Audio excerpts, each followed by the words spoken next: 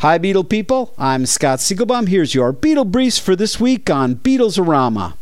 The Beatles will celebrate the 50th anniversary of their debut single, Love Me Do, by offering a special limited edition replica of the 45 vinyl record. This is the version that had Ringo playing the drums. It's available now at thebeatles.com for $12.99.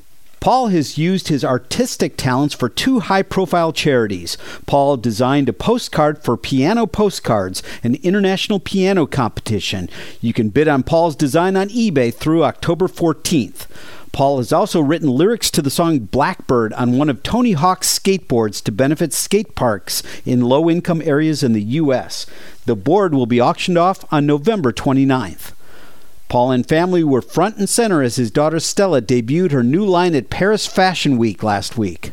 Sean Lennon has a new instrumental collaboration with a friend. They're calling themselves Mystical Weapons, and the song Mechanical Mammoth is available for free download at rollingstone.com.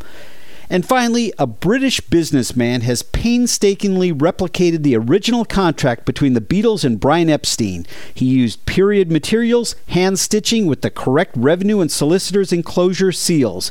He's producing 10,000 copies, doesn't sound limited to me, and selling them for about $650 each. Yikes. Check out rare Beatles-signed artwork as well as famous Beatle photographs and animation at rockartshow.com. I'm Scott Siegelbaum for Beatles-orama.